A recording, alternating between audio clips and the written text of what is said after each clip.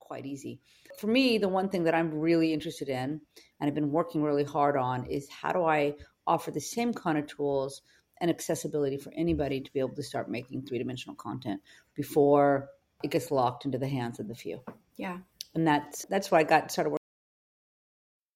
The Digital to Learn podcast is dedicated to exploring both what's new and what's good in the use of technology in teaching and learning. Our mission is to have the best minds sitting in front of our microphones, sharing evidence-based strategies for digital teaching and learning. Digital to Learn is brought to you by the Center for Learning and Innovation at Indiana Wesleyan University. Thank you for joining us. And now, the Digital to Learn podcast. Welcome to the Digital to Learn podcast. I'm Tiffany Snyder, and I'm here with my co-host, Brad Garner. Hey, Brad. Hey, Tiffany. Always fun to be here. You were recently featured as the 200th guest on the Digital to Learn podcast, which was fun. You didn't want any fuss about it, but I'm here to make a little fuss about it because I think it's awesome. But today, you're back in the co-host role where I get to talk over you and probably drive you crazy. We are really excited, though, to put the attention on our guest today, who we found on LinkedIn and were absolutely amazed by. We are joined today by Dr. Nonny de la Peña. Dr. Nonny de la Peña is regarded as one of the most influential pioneers in virtual and augmented reality and was recently named WSJ Technology Innovator of the Year. A Wired magazine, #MakeTechHuman, Agent of Change, she has been called the godmother of virtual reality by Engadget and The Guardian. Additionally, Fast Company named her one of the people who made the world more creative, and CNET's 20 most influential Latinos in tech for her pioneering work in immersive storytelling. As CEO of Emblematic Group, she leads the company in creating cutting-edge technologies to tell stories that create intense, empathetic engagement.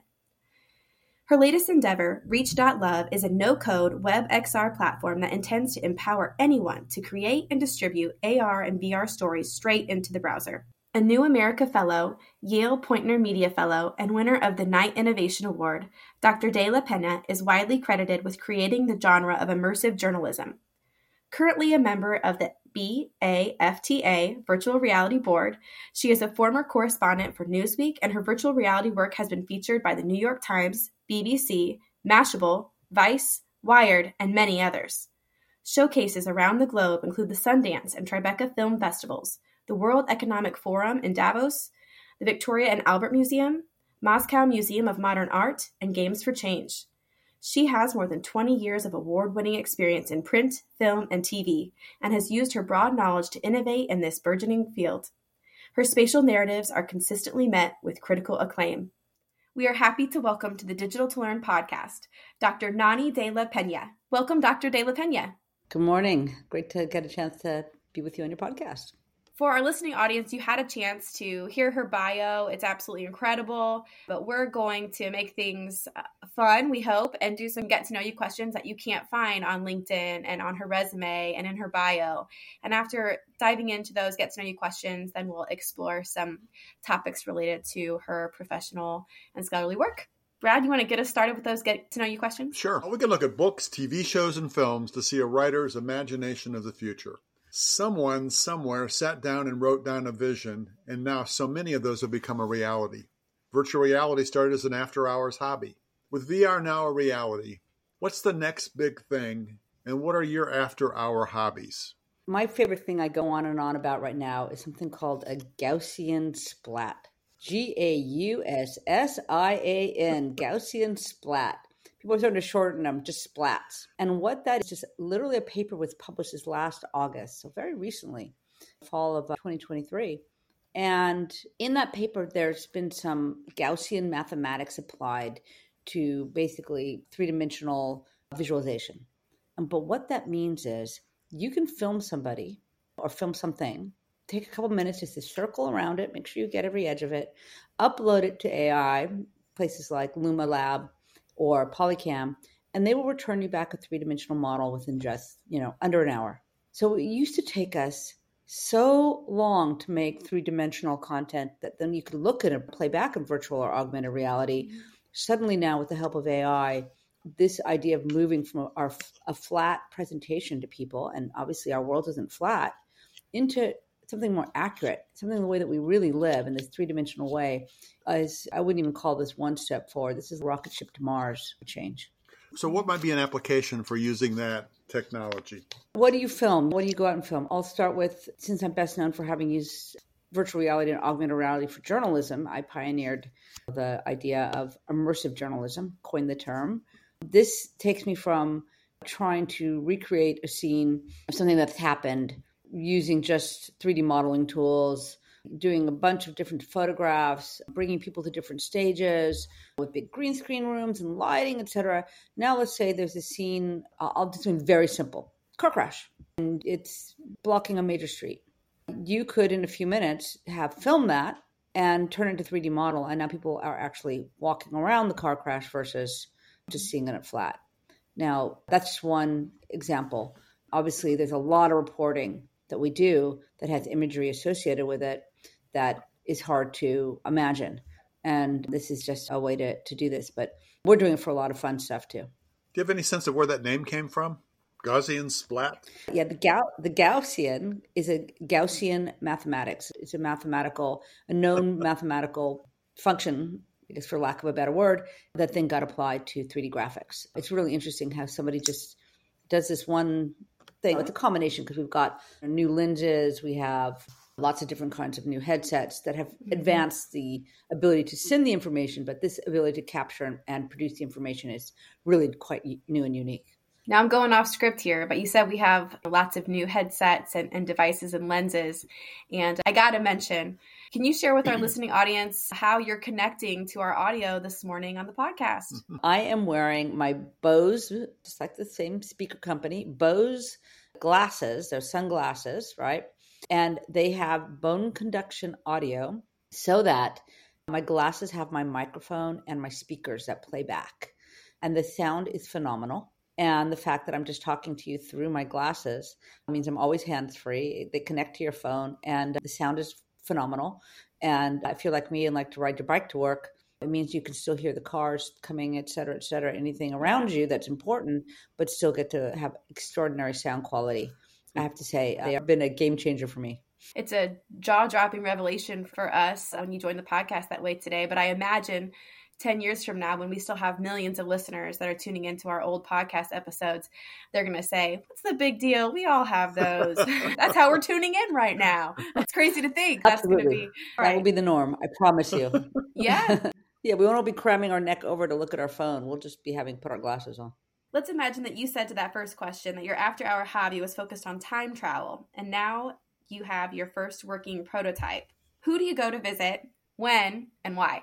So one of the people, I know this is a strange one. There's a few folks I obviously am very interested in. Any place where we lost languages or information, like the way that we saw so much cultural stuff for the Mayans and Incans, et cetera, destroyed. So it'd be great to go back and see that.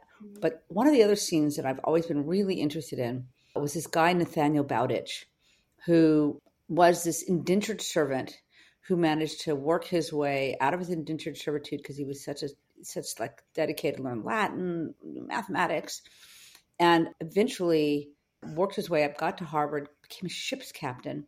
And he actually was a person who figured through mathematical equations how to shoot the stars on sailing. Wow. And in fact, his logs were used by the U.S. Navy until just the 1940s. And by the way, this is late 1780s or 90s that we're talking about, around for a long time. It's when his era was. And one night they were coming into Boston area.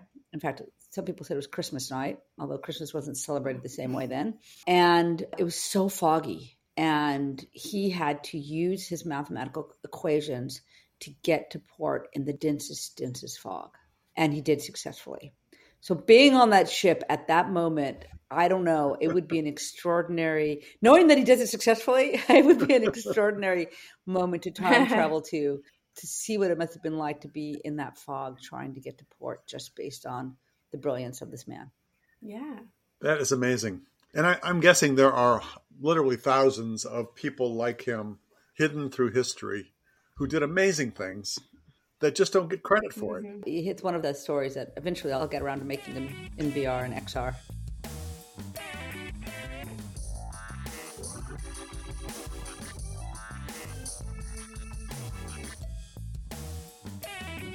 So We've heard that you appeared on an episode of Shark Tank for a documentary project.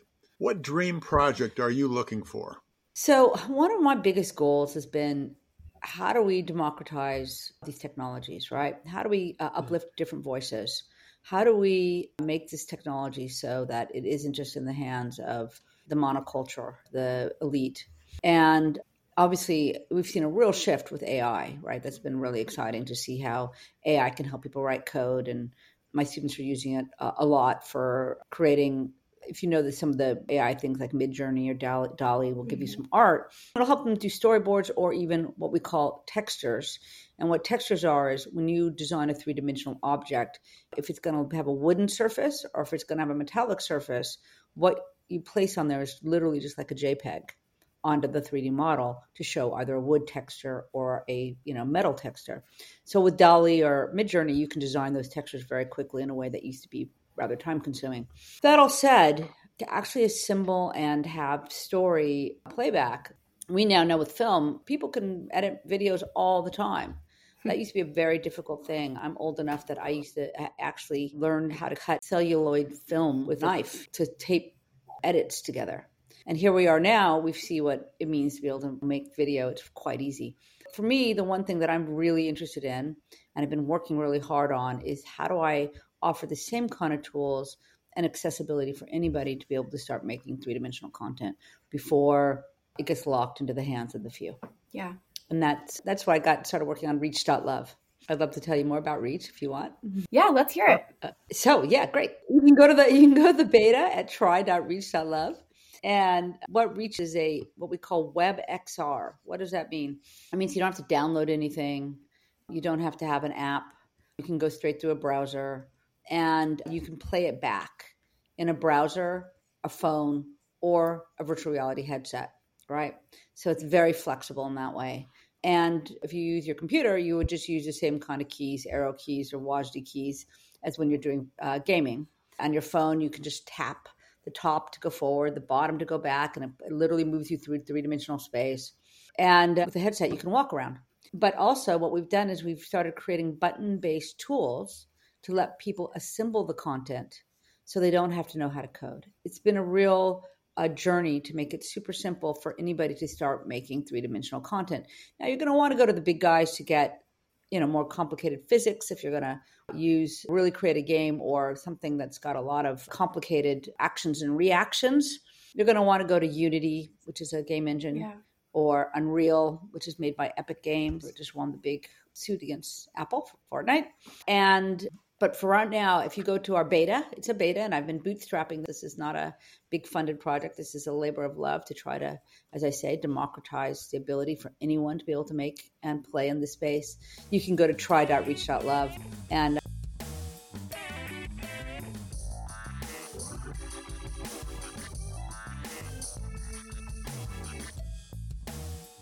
check it out yourself.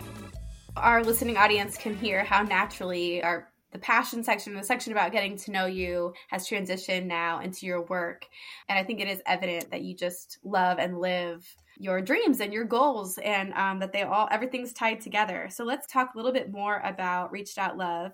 How can it be used by faculty to connect critical real-life topics and spaces to curriculum? This is a great question because I think that for faculty, if you haven't seen some of the results on what it means for three-dimensional content for learners and how much better they score, how much more they remember. This goes back as far as 2006, when they took a three-dimensional model of an ear and showed it to one group, and then they had the other group, the control group, look at a flat ear. The control group was the three-dimensional ear, and then they had people looking at a flat ear to study the parts. And the group that got a three-dimensional ear had a mean score at 83% compared to the flat score of 63%. We've seen this with nurses, medical, training, etc. So for you to think about what it is to try, where you try to take your students, you try to take them into different locations. Are you trying to show them molecular chemistry? Are you trying to demo the velocity of wind? Whatever these things are, it is often an attempt to represent our physical world in some capacity. And using three-dimensional spaces is just such more of a successful methodology for informing, for remembering, for acquiring and keeping knowledge. Again, Reach is set up so that people who really are interested in presenting this stuff for their students, this is one of the tools that makes it easy for professors to come in and start using buttons.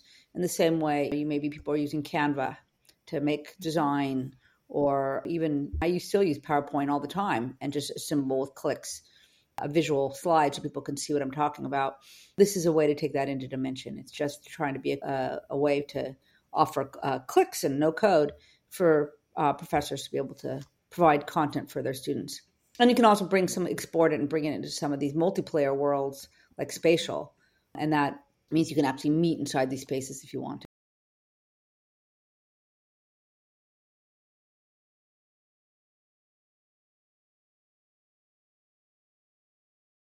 Okay. Thank you for expanding on what Reach Love is and how it's applicable to our faculty. But if we could rewind a bit, how did you get into this world of, especially the intersection of journalism and virtual reality and these immersive experiences?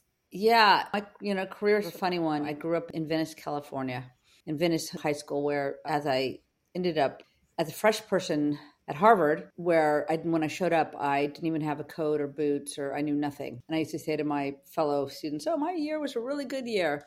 We only had one shootout. But I think it was that kind of fearlessness of used to just being able to end up somewhere very strange. Because I certainly wasn't hanging out with gangs at Venice High, and I certainly wasn't from the elite families at Harvard. But I could enter these spaces, right? And if you can enter these spaces and think about them and try to give what Martha Gellhorn called the view from the ground, give people an idea of what it's like to be in these spaces, I think I was a natural visitor to spaces as a journalist and to try to share stories, right?